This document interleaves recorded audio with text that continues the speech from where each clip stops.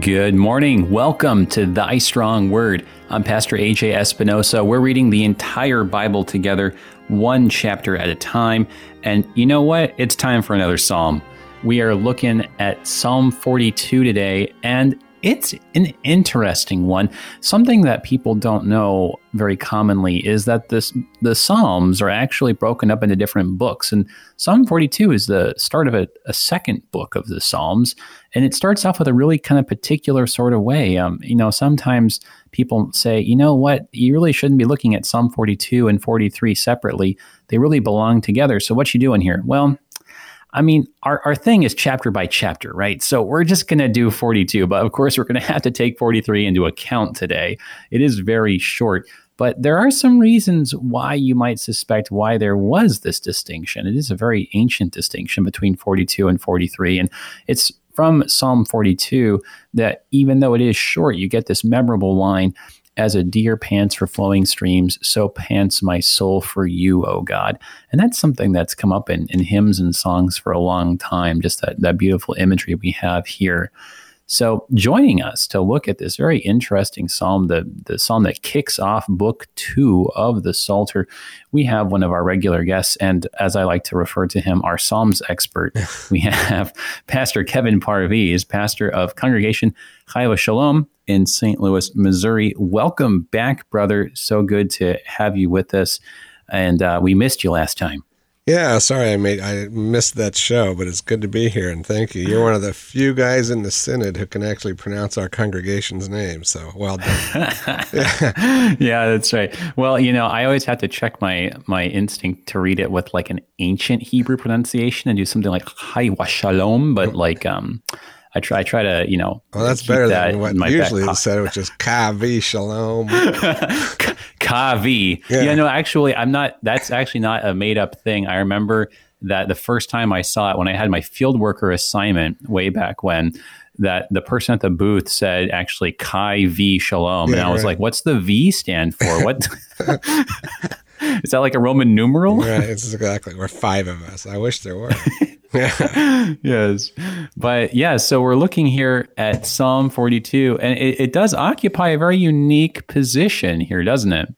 Well, yeah, as you said in the intro, it's the first psalm in book 2, which is, some call that a distinction between where David leaves off and others pick up. There is some controversy about that. Some still think that David might have written this psalm, and it's in the tradition of the sons of Korah. We don't really know, but I think from the attribution, you just have to take it at face value. Right. It's of course interesting to try to, read between the lines and do what you can, kind of almost in the way of an archaeologist, to kind of sift through the layers and get back to what was going on. But at a certain point, you're right, you just kind of have to go with what we have, because it's very difficult to build a case on what we don't have. Yeah, exactly, right. But it is a short little psalm, and I really do enjoy it when we have these little ones sometimes, because we can just read through the whole thing, kind of like soak it in and go through it at a more meditative pace. And so I want to start off today by just reading through the whole thing and then looking at it piece by piece. But before we do, would you say a prayer for us and for everybody who's listening? Absolutely. Thank you. Abba, Father, we thank and praise you for this day, and we ask your blessing upon our study today and those who are listening to us through all the mediums that you have created and given man the ability to create. We thank you, Father, and we pray that by your Holy Spirit you would anoint all of us anew for understanding, that you would continue to grow us into the children that you have called us to be. B'Shem Yeshua HaMashiach, in the name of Jesus, our Messiah. Amen. Amen.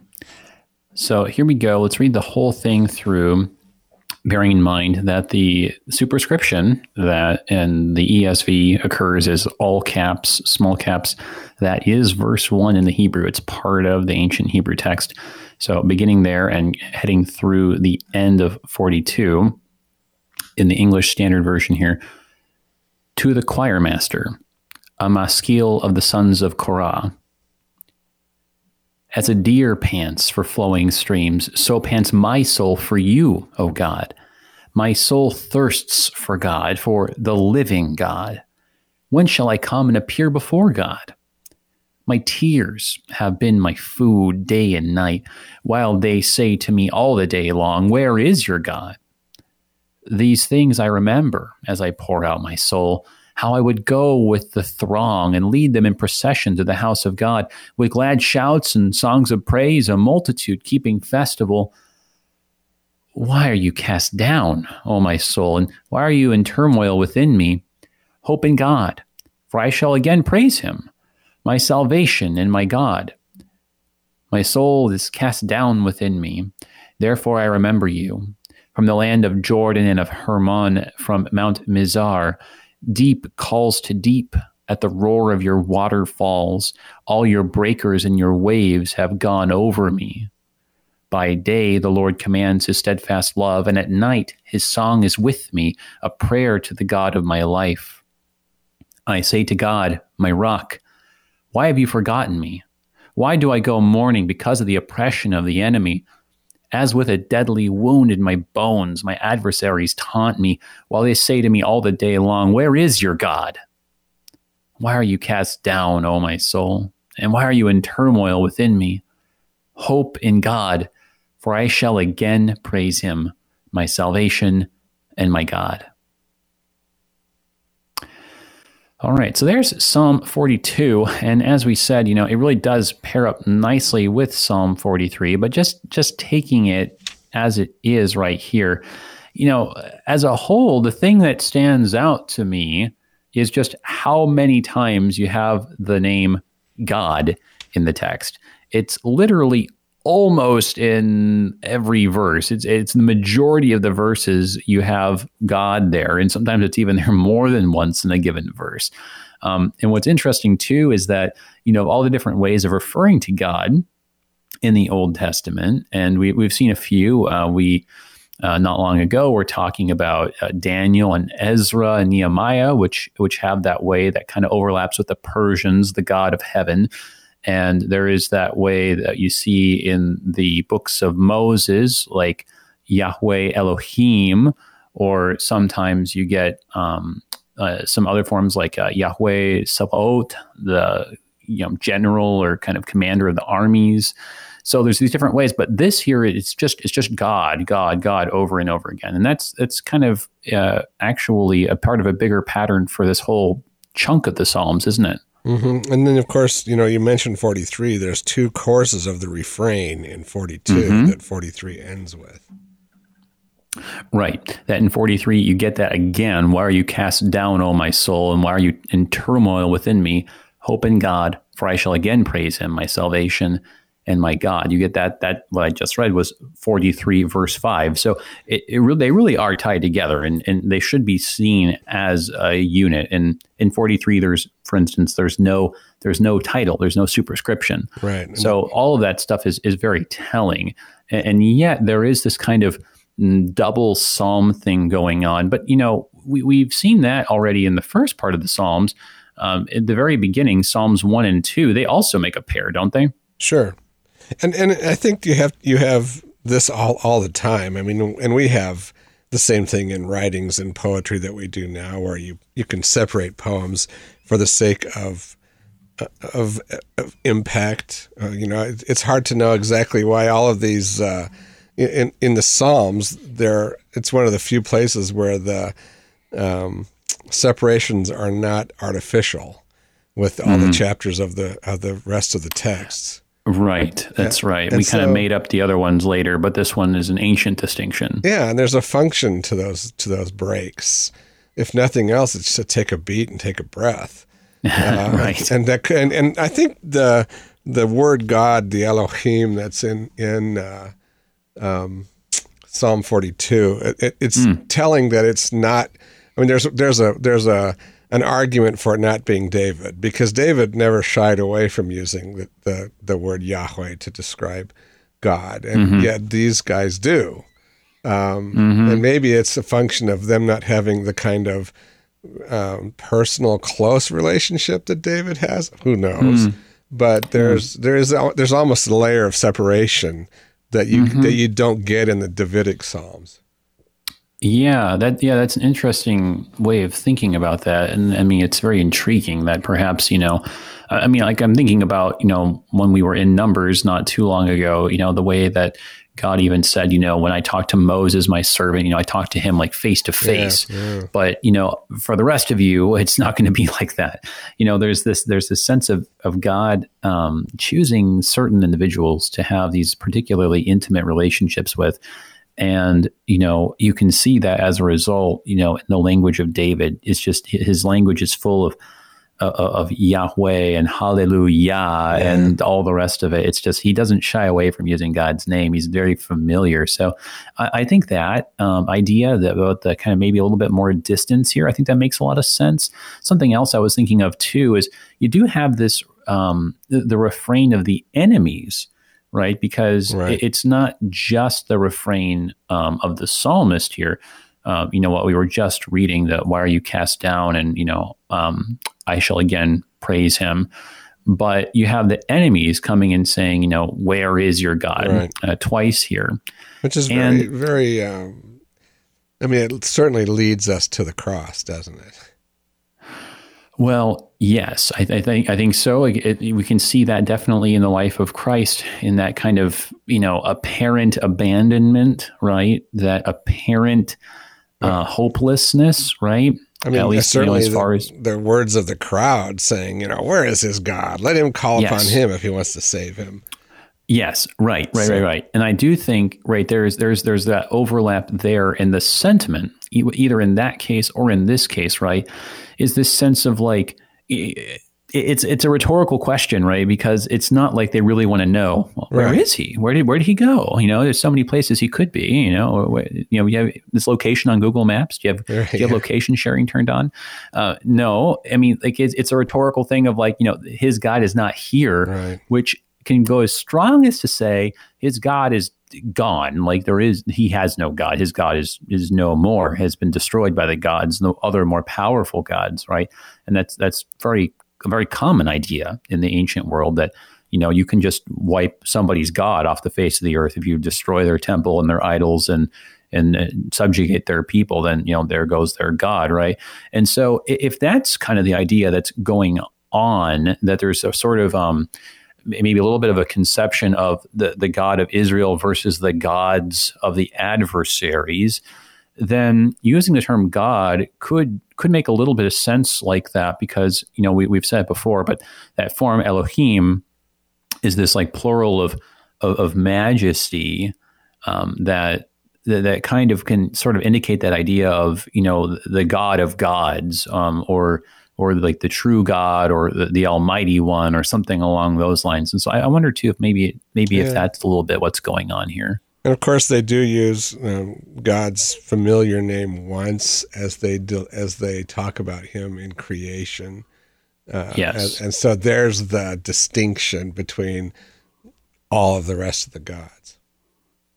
Yes, right. Yeah, that's in verse 3. Well, let's go ahead and read that far. Let's read the title through verse 3 and kind of chew on that little point that you were just previewing for us here. So just going over it more slowly now, taking this first chunk, and maybe actually I'll just read the title in verse 1, because I mean, really, there's just so much actually in here, and then we'll get to verse 3 next. So the title, To the Choir Master, a Maskil of the Sons of Korah. Now, that all by itself, we've seen this choir master collection in a few different places, even in book 1. Mm-hmm. But then it says it's a maskil, and I guess nobody's really certain about what a maskil is. I do think it's interesting that when you look up the Hebrew root, it's a root that has something to do with like insight or skill, and so I wonder if it's something like kind of something akin to like wisdom literature in here. I don't know. That's an interesting question. I've often wondered about the little parent or the little footnote here, probably a musical or liturgical term, which of course, I mean, you can make that assumption because of the choir master and the role of the musicians in the court and all of that. But the word maskil really this imparts a little wisdom. that word Right. translates both into Hebrew and is also used in Yiddish. And in Yiddish, It is wisdom literature. And so you're supposed to get more from this than just an enjoyable song, Right. This is also a teaching. Right. And right. so that's the nature of the maskil, is that there's, this is a cue to learn from this. Don't just sing along. Yeah. Okay. Yeah. Thanks for mentioning about the Yiddish. I had forgotten about that. Now that you say it, it's starting to sound more familiar again. But yeah, like the idea that there is a lesson here in the midst of the singing. And of course, that's an idea that, we Lutherans like really treasure, that, the songs and the psalms that we use would also be for our edification, and not merely our enjoyment. And we have so many wonderful hymns that we sing that they just, that they teach in a way that a sermon's not going to teach you something, right? Like they teach you on this emotive level, and you can feel the lesson in your bones on a certain level, I mean, and there's something really effective about teaching, and especially like maybe teaching even the children as they learn these songs, that there's something beautiful about learning through the praise in the song. Well, and that's one of the reasons why I try, I'm not going to generalize here, but sort of the distinction between what we understand as contemporary Christian music and hymnody is one of the distinctions. Well, contemporary Christian music might be more catchy to sing, and you can sing along with it in your car. There's such solid doctrine and teaching in the hymns that that's where the strength is. And yeah, these 15th century melodies are a little bit harder to sing. That while we're looking at the music forces us also to consider the content. And I think there's such great value. I just don't want to lose hymnody. Right. Yeah. Yeah. Yeah. And I've got a lot of admiration too for some of the contemporary artists who, put the old classic hymns to newer arrangements, or who even write, as they put it sometimes, contemporary hymns. Right. And they're really trying to capture the essence of the old hymns that maybe there's a more contemporary setting that, as you said, is maybe easier for modern people to sing, since we don't quite have the musical training of some of the medieval choirs, right? Yeah. But they still have that kind of meatiness to them, right? Yeah. And so this maskil in the Yiddish is, you get a funny little story about the villages of Chelm, but they're more than funny little stories. There's something to learn from them. And so I think that's the nature of what this is being written about. Yeah. Well, and even just the mention of the sons of Korah, I feel like is there's a lesson there just in there all by itself, right? Because we actually went through that in Numbers not too long ago, and just how Korah started a rebellion and was challenging Moses' authority and saying, hey, you're not the only descendant of Kohath, so like what's going on here? Why are we being excluded? And it's all about you and Aaron, right? And eventually he loses his life because of that rebelliousness, because it's a rebellion against God and not just Moses and Aaron. But the great mercy of God is that the descendants, the family of Korah, the Korahites, they are not wiped out, and they maintain their position in of the holy things of the tabernacle. And so that there is this intense, and we see this in the language going forward, there's this intense interest in the temple. In valuing the temple, right? And of course, the temple, that was the place where those holy things, they went from the tabernacle to the temple. The temple was a continuation of that tabernacle. So it's almost like you can feel the devotion and the dedication that the Korahites had flowing from the tabernacle into this temple, and the longing that they have to go back to that temple. Yeah, and that's the whole function, or the whole content of this psalm, is the psalmist is somehow separated from that and longing to be get back, either physically or emotionally, or if you believe some commentators, it's David who is separated from the tabernacle because of Absalom or Saul. But whoever really wrote this, and all we know is the sons of Korah. Right. he is, I think, kind of having an existential crisis because he can't be in the place where the holy things are done. Mm-hmm. Mm-hmm. Right. And so, how is he going to continue on? How is his faith and how is his piety supposed to work if he can't be there? And like I was mentioning Daniel earlier, and there was a little bit of that existential crisis going on.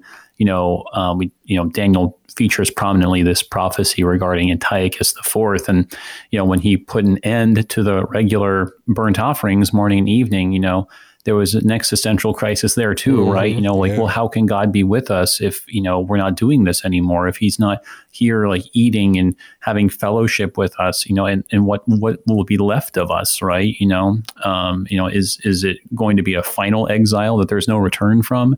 So there are definitely these dark moments in the history of God's people like this. And of course, the irony of this psalm, as well as the joy of this psalm, is that the whole business of the Exodus was God showing himself that he wasn't a localized God. He's the God over everything. And all the Egyptian gods were localized, and God is not localized. And yet our nature is to localize him into the temple and not think of him in our homes, right? And so you have this writer who's separated from the presence of God in the temple, crying out because he feels that separation, yet concluding that I have hope in him now because he's with me now. Right. Yeah. No, that's a really good way of putting it. That, God is localized in a gracious sense, and that he promises to be certain places at certain times so that we can have confidence that we're going to receive his gifts and good things, right? But we should never take... Sure. Exactly, right, like the Lord's Supper. But we should never take that and run with it to say like, oh, well, God, our God, he's right here and he's not over there, right? Yeah. This is like the spot where he hangs out and that's where he's at. And, Cyrus, the emperor of Persia, he kind of talked that way, like, oh, Yahweh is the God that's in Jerusalem. And then there's another God over here, another God over there. And yeah, all you guys go build your temples and your gods, and, may your gods, beseech the great Marduk on my behalf, right? I mean, that's the way that, that they thought of it. And that's the way that, that we think about it too often these days as well, that, like God is kind of like the God of this part of my life. And he's the God of, this Sunday mornings or something like that, right? He's at church. But when it comes, right. But when it comes to like, politics or diet or, my work week or my professional life or my love life or whatever it is, he's not there, right? So I mean, it's crazy, but I sometimes think we kind of dismiss the pagans, the ancient pagans, like, oh, how small-minded. They thought that gods were only in certain places, but we do the same thing in our modern context. Exactly. Well, so we have there's our title there. And then we've got these first couple of verses that really fit together very nicely. These first two, this thirst metaphor. So let's just read these here together. As a deer pants for flowing streams, so pants my soul for you, O God. My soul thirsts for God, for the living God. When shall I come and appear before God? So as you were just saying, this language of appear before God, this thirsting is referring to being in the presence of God. Presence of God referring to that special promised gracious presence, the kind that you'd get in the temple, and so it really is when we have this metaphor of thirsting, right? You kind of wonder to yourself, well, in what sense are we thirsting after God? Do we feel like this need, this void here? And it's that to go and to be with the praising throng, right? To be there in the temple, to be in the promised holy place of receiving a grace, that means of grace, right? That's what the temple was. Right. And so that metaphor there, it actually struck me really reviewing this before we went on. Like I was thinking to myself, have I actually seen a deer pant for flowing streams? I don't think I've actually ever witnessed that. But it's I think we can still appreciate the imagery, but it is ironic that it is a little bit removed from us even in that level, right? Well, because we don't live in the arid climate like Israel, right? Where there are, these wadis that are just dry stream beds most of the year. I mean, the deer who might go to a wadi to get a drink and see this dry stream bed would then pant for a flowing stream. And so if you lived in that community where you have that sort of climate, we might understand that a little more. Yeah, I like the way you're framing it there. I mean, it's I can't help but go there, but like in my head, I'm thinking, panting. Well, that's thermoregulation, right? But like, but in the sense of, if there's this poor deer that just, is wandering around looking for water. I liken this to my cat sometimes because my cat's just weird, and I put water out for the cat, but the water that I set out's not good enough, right? Sure. And so the cat just wanders around, and the cat is hot, and so these mammals they pant. To cool off, but they would really love some water right about then, because that would sure help the situation. Your and cat says it's a regular thing. Aquafina, right? Oh gosh, yeah. Bottled water only. Well, actually, my cat's even worse than that. It's like I only want the water that comes from like the air conditioning compressor or something like that. I mean, the cat's just bizarre. Yeah. I do not pretend to understand that. But on that deeply theological note, I think it's about time for our break. So, yeah, okay. Everybody, hold that thought. We're looking at Psalm 42 here on Thy Strong Word, and we'll be right back.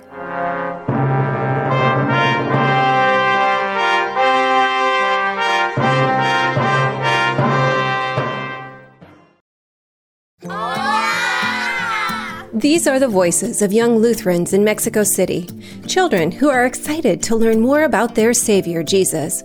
But they need our help because good Lutheran books for kids in the Spanish language are in short supply in Mexico. To learn how you can help tell Spanish-speaking kids everywhere about Jesus in a language they can understand, go to the Lutheran Heritage Foundation website at lhfmissions.org/Juan316. Welcome back, everybody, to Thy Strong Word. I'm Pastor A.J. Espinosa. We're looking at Psalm 42 today, the psalm that kicks off the second series of psalms in the Psalter, Book 2. And we're joined here by Pastor Kevin Parviz, pastor of Congregation Chayva Shalom in St. Louis, Missouri.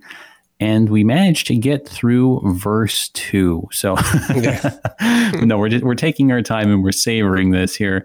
We were just looking at the metaphor here of panting for flowing streams, and I really liked, brother, the way you were putting that, like, and especially in an arid climate, you get warm really easily, and you're just, maybe disappointed as you come up to this wadi, this dry riverbed, and you're like, no water still. And so there's this disappointment and this longing. And the Hebrew verbs there are ones that are habitual. They're describing a situation that happens kind of again and again regularly. So you have this sense that, this has been going on for some time, that he has these moments of just, when am I going to get back to the temple? And this keeps happening to him. So it's a prolonged thing. But then in verse 2, the verbs are in that present moment. So he's in the midst of one of these, I think you use the term like existential crises at this moment as well. Just most recent time of just, when am I going to get back? When am I going to get back? Yeah, you can almost see him. He's got a lot of dry creek beds in his own life, apparently. And he's searching. And yet in 3, we have this lovely transition. Because he does get water, right? Yes, that's right, and that's I liked what you were just saying, that there's these moments in his life, it's really a mixed thing, isn't it? I mean, it's like a curse, and there's also some blessing in it. That there are these moments where we're driven to really long for God, and we say, "Man, I really am looking forward to getting back to church on Sunday. I'm looking forward to being with my brothers and sisters. I could really use time in prayer right now." We have those moments, and the irony is it's good for our souls that we'd be driven to feel that way. right? That God uses those moments to bring us closer to him. But on the other hand, it's often because of our own sin and straying that we end up feeling like that. And then the guilt that we pile on ourselves and feel like our sin can't be even forgiven by God. Right. And that ironically can just keep us away from the thing that we want. That we need so much. So here then, in the midst of that sort of vexation, we hear more from the psalmist in verse 3 and 4. My tears have been my food day and night, while they say to me all the day long, where is your God? These things I remember as I pour out my soul, how I would go with the throng and lead them in procession to the house of God with glad shouts and songs of praise, a multitude keeping festival. So, there you, I think you have it, that idea of festival there. We know that there were certain times, and we saw this even when we were going through Numbers, there made some mention of it. It's explicitly dealt with in a very, very particular way in Leviticus. But there were certain festivals during the year that the expectation was that every Hebrew male would go to these things. You were obliged to. And of course, it wasn't really an obligation in the sense of a burden, because, it was a joyful, festive thing. It's like, you want to go to Disneyland after you win the Super Bowl, right? It's just, it's a nice thing. And so, there's these moments where you're supposed to go and be part of the procession and the praise, but he's not been able to do that. And, you put that together with the language of 2, and it's probably, there's a couple of festivals that he's missed now. And it has something to do with these adversaries in verse 3, right? Yeah. And the interesting thing about this is in the custom of the Jewish calendar and in the synagogue, this psalm is read on Sukkot. And Sukkot is when Jesus was at the temple, and on the great and last day of the festival, they pour out these large urns of water onto dry ground to show forth how God is going to provide the harvest for the following year. And Jesus uses this language like, come to me, all you who, and I will make streams of living water flow from you. And so the Jewish community says this psalm on Sukkot, which is such a lovely gospel bridge to what Jesus is saying. Yeah, isn't that like in John chapter 8 where you have that? John 7, I think. Oh, okay. Is it 7? Yeah. It's maybe 7. It's 7 or 8. Yeah, in that area. Yeah. And yeah, that's so right. He goes and he takes that water imagery and and of course, in John, the whole living water imagery is just all over the place. You get the water flowing from his side on the cross, and you also got the mention of the streams of living water when he's talking to the woman at the well, right? Mm-hmm. But all that idea of, being the thing that we've been missing, that we've been longing for all along, that hole that, we've been trying to fill with different things and nothing's been working. And he uses these sermon illustrations of the well and the poured out water from the priests in the temple to talk about himself as living water and the water that flows by the Holy Spirit. Yeah. Right. A well bubbling up to eternal life, even not just water that will, satisfy one, bout of thirst, one of these moments of panting, but one that satisfies forever. And, so you've got, that is like, thank you for noting that, there's this connection to Sukkot, one of these festivals where you were supposed to be up at the temple. So this guy here, whoever he is exactly, perhaps just, a son of Korah, one of his descendants, a Korahite. Here he is. He's been separated from the temple. He wants to go. He's missed probably some number of festivals here. And it has something to do with these adversaries who say, where is your God? Yeah. And he doesn't really go into much detail about them, does he? They could be internal adversaries. Yeah. What do you have in mind with that? The doubt that builds within us when we become so crushed by sin and by the world and by sin, death, and the devil, and that unholy trinity, if you will. That leads us obviously to those crises of faith, and where sometimes it is ourselves who says, "Where is your God?" I mean, the psalmist will say, the fool says in his heart, there is no God. Right. And we're all foolish at one time or another. Yeah, that's so true. I mean, I feel that I am my own worst enemy too often, and that if there's any obstacle between me and God, it's just me. That it's not like I have some kind of external force. I mean, and the Israelites did have literal external forces all the time, and if and there's some indication back in coming up in verse 6 here, that perhaps this guy is stuck up in the northern kingdom and for some reason is unable to get down, whether that's because, I don't know, this is the time when the Assyrians have gone and taken things over. And so the northern kingdom isn't even functioning as such, or if this is just, the time when there was a lot of idolatry going on in the north. Of course, there was idolatry going on in the north and the south, but it got really bad in the north first.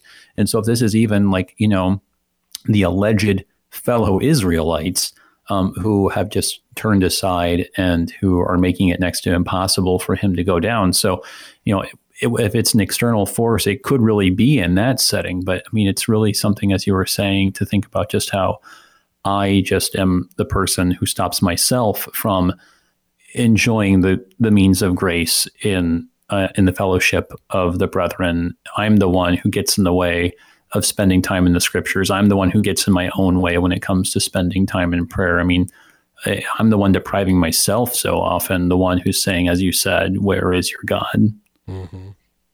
Now, granted, we have to also consider the plain meaning of the text, which is multiple adversaries. Yeah. So Babylonians, Assyrians, other Israelites, whoever it is. But I do think part of the they is me. So. Yeah, well, it certainly always is, right? Because, I mean, you see that clear message from the Old Testament is that the only reason why the Assyrians or the Babylonians or the Persians or anybody ever comes is because of the sinfulness of Israel, because they have neglected their God. And so the external they is always just kind of a mirror of that internal they, right? Mm-hmm. Absolutely. Well, that's certainly good food for thought, better than the food of tears, right, in verse 3. But let's go ahead and keep pressing on here. We get the first instance of the refrain in verse 5, and then you get some more water imagery. We've kind of been talking about these different sorts of water imagery. I mean, it's really interesting to see all that flow together, that you start with like the deer panting for flowing streams, the soul thirsting, tears flowing, and now we're going to get some more poured out. Yeah. Yes, right. Pouring out the soul. And now we're going to get a little bit more water imagery here. So next few verses here, beginning with verse 5. Why are you cast down, O my soul? And why are you in turmoil within me? Hope in God, for I shall again praise him, my salvation and my God. My soul is cast down within me. Therefore I remember you from the land of Jordan and of Hermon, from Mount Mizar. Deep calls to deep, and the roar of your waterfalls. All your breakers and your waves have gone over me. All right, so pausing there, there's some more. I mean, so there's kind of two things here. There's some geographical language here, trying to kind of locate this a little bit, but then also this water language, deep calls to deep, and that's that language. I mean, I think that's the term if I'm, let me look at the Hebrew just to be sure, but yeah, I mean, I think that's the language that's from Genesis, right? Yeah. Like the kind of primeval deep, when there's the watery abyss that God, creates out of, and the idea of the roaring waterfalls and the breakers. So what's going on here with talking about this sort of water? Well, I think the writer is now moving toward the idea of the localized God to the God of creation. God who is over all things. I mean, I've always taken the line from the land of Jordan and of Hermon from Mount Mizar. That's from the river valley to the highest mountains.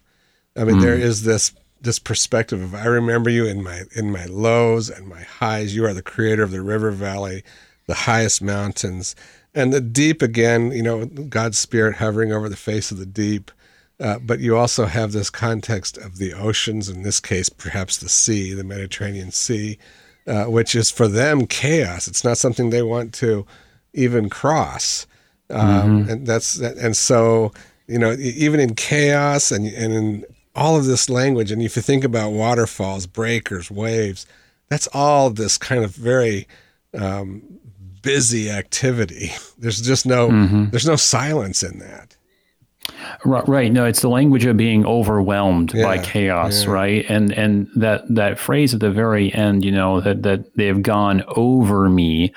Looking at the Hebrew, it looks like a term that we've seen. It's actually a turn of phrase that we've seen in some of the earlier Psalms of David, where he says that, his sins have gone over him, like in the sense of the water is rising, and now you're up to your neck in it. And now it's up to your eyeballs.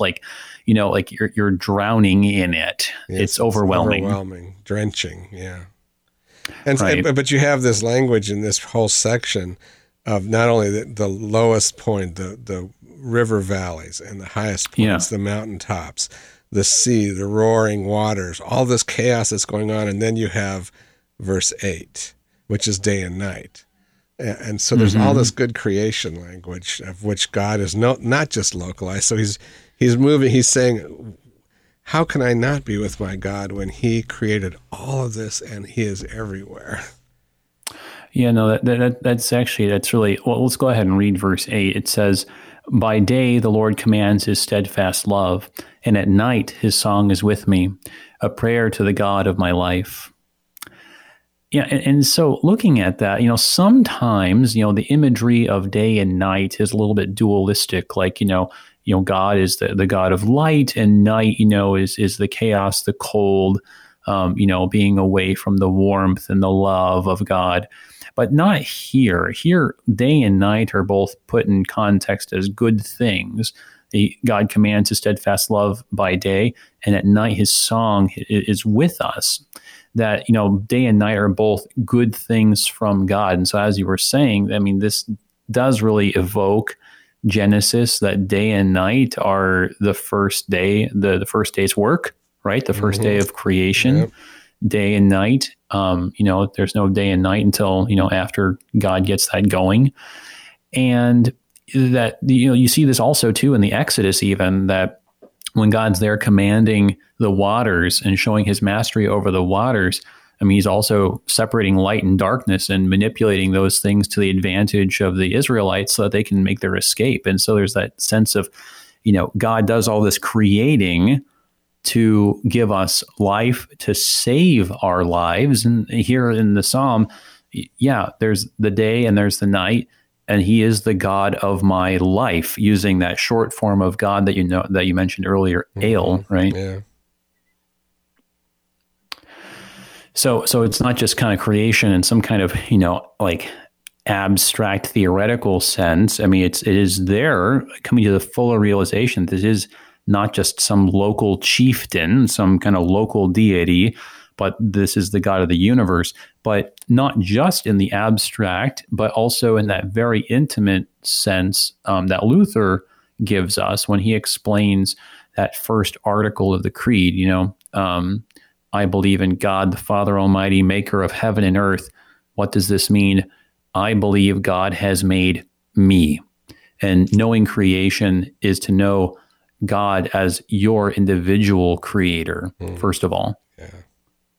And when we hold on to that, we can overcome this sense of being separated, but then we do have a final adversary we have to deal with. Yes. Yeah. Well, I think we get some of that. And, you were good earlier to point us out to some of the Christological overtones here. I think we'll kind of get that in a bigger way, focusing here on the next couple verses. So we can look at 9 and 10, and we'll just go ahead and read 11 too, since it is just the refrain over again, capping it off.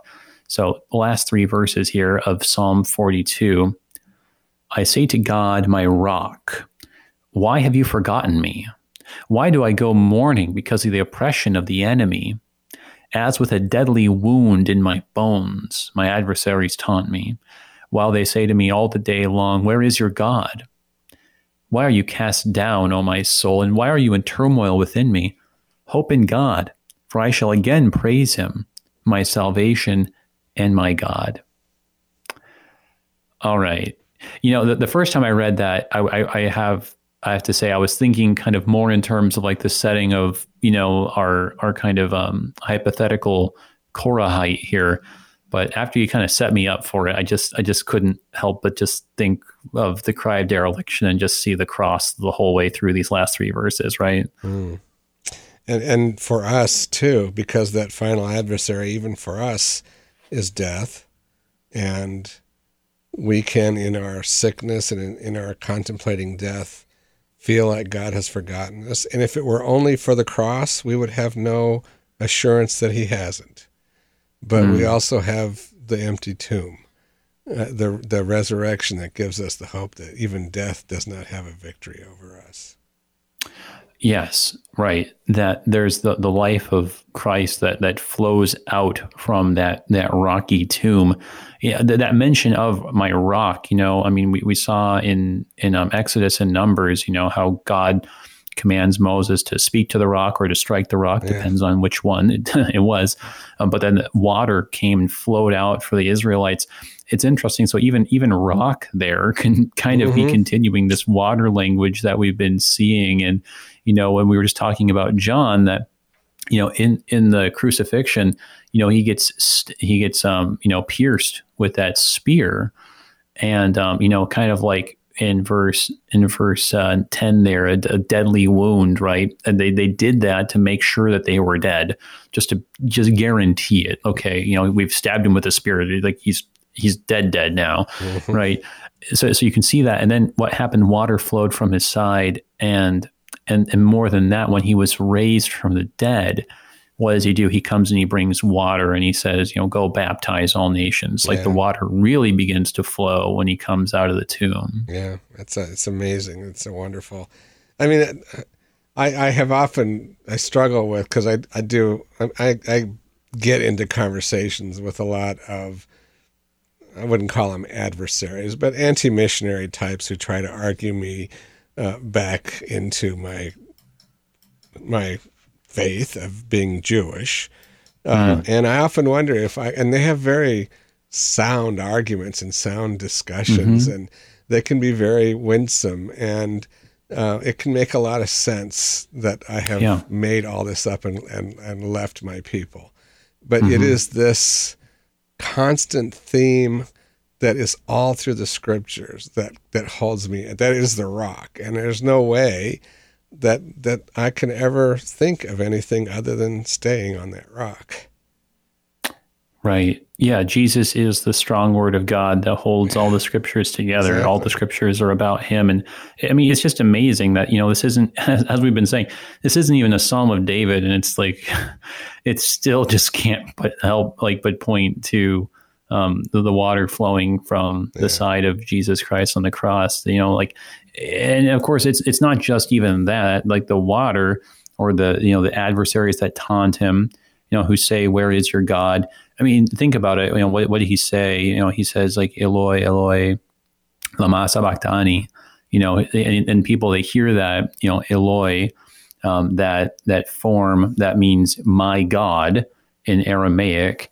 And so they say like, oh, is he calling out to his God? Is he calling out to, or they misunderstand, is he calling out to Elijah? Right, yeah. And so there is that real like similarity there, just kind of like in the externals, but then in the internal, that our Lord Jesus, I mean, it's just fascinating, because you don't have any other description of anyone in Scripture of someone who really just enters into, as you said, the ultimate vexations of the soul, that our Lord Jesus was a man of sorrows, and, more than even Jeremiah was, that he really went into it, into the mire of human experience, facing down death itself, and in the most, in the starkest terms, that it is he who deals with the ultimate problems of the soul. Yeah.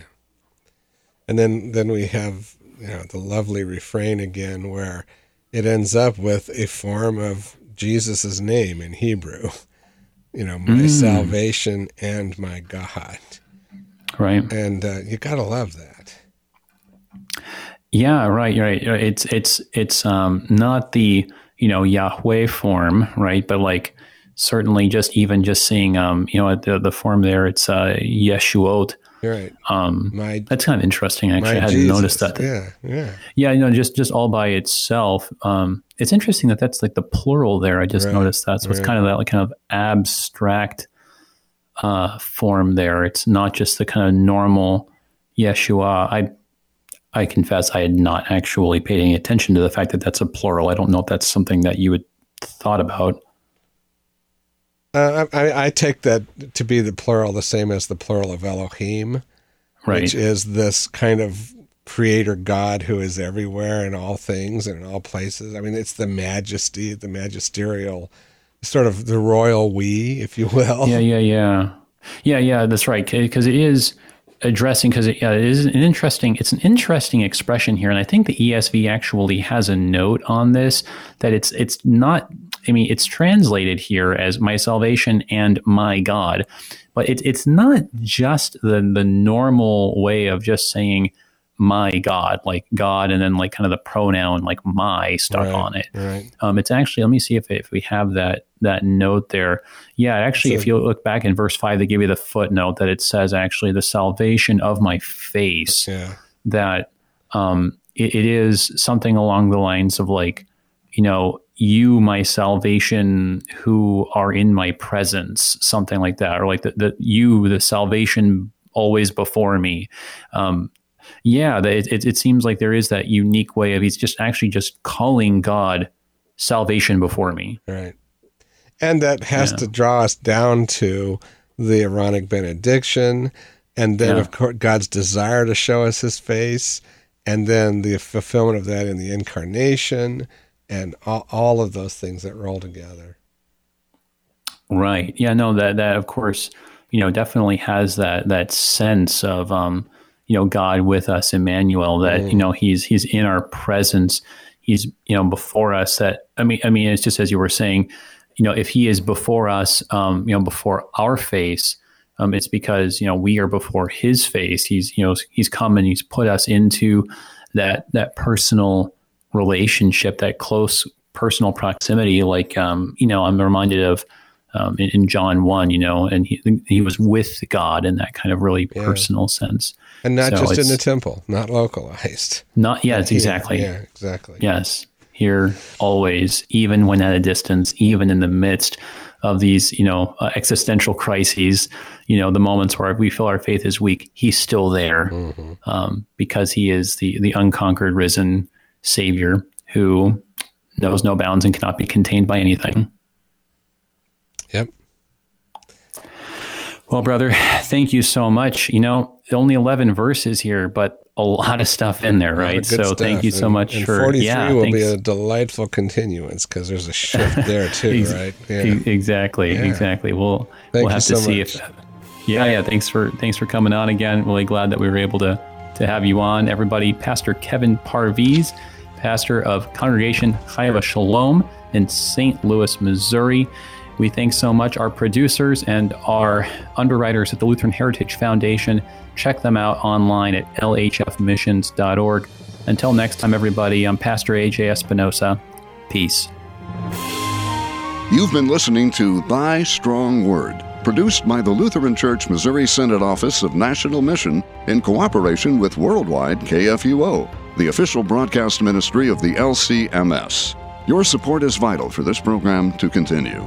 You can make a gift safe, secure, and easily online at kfuo.org.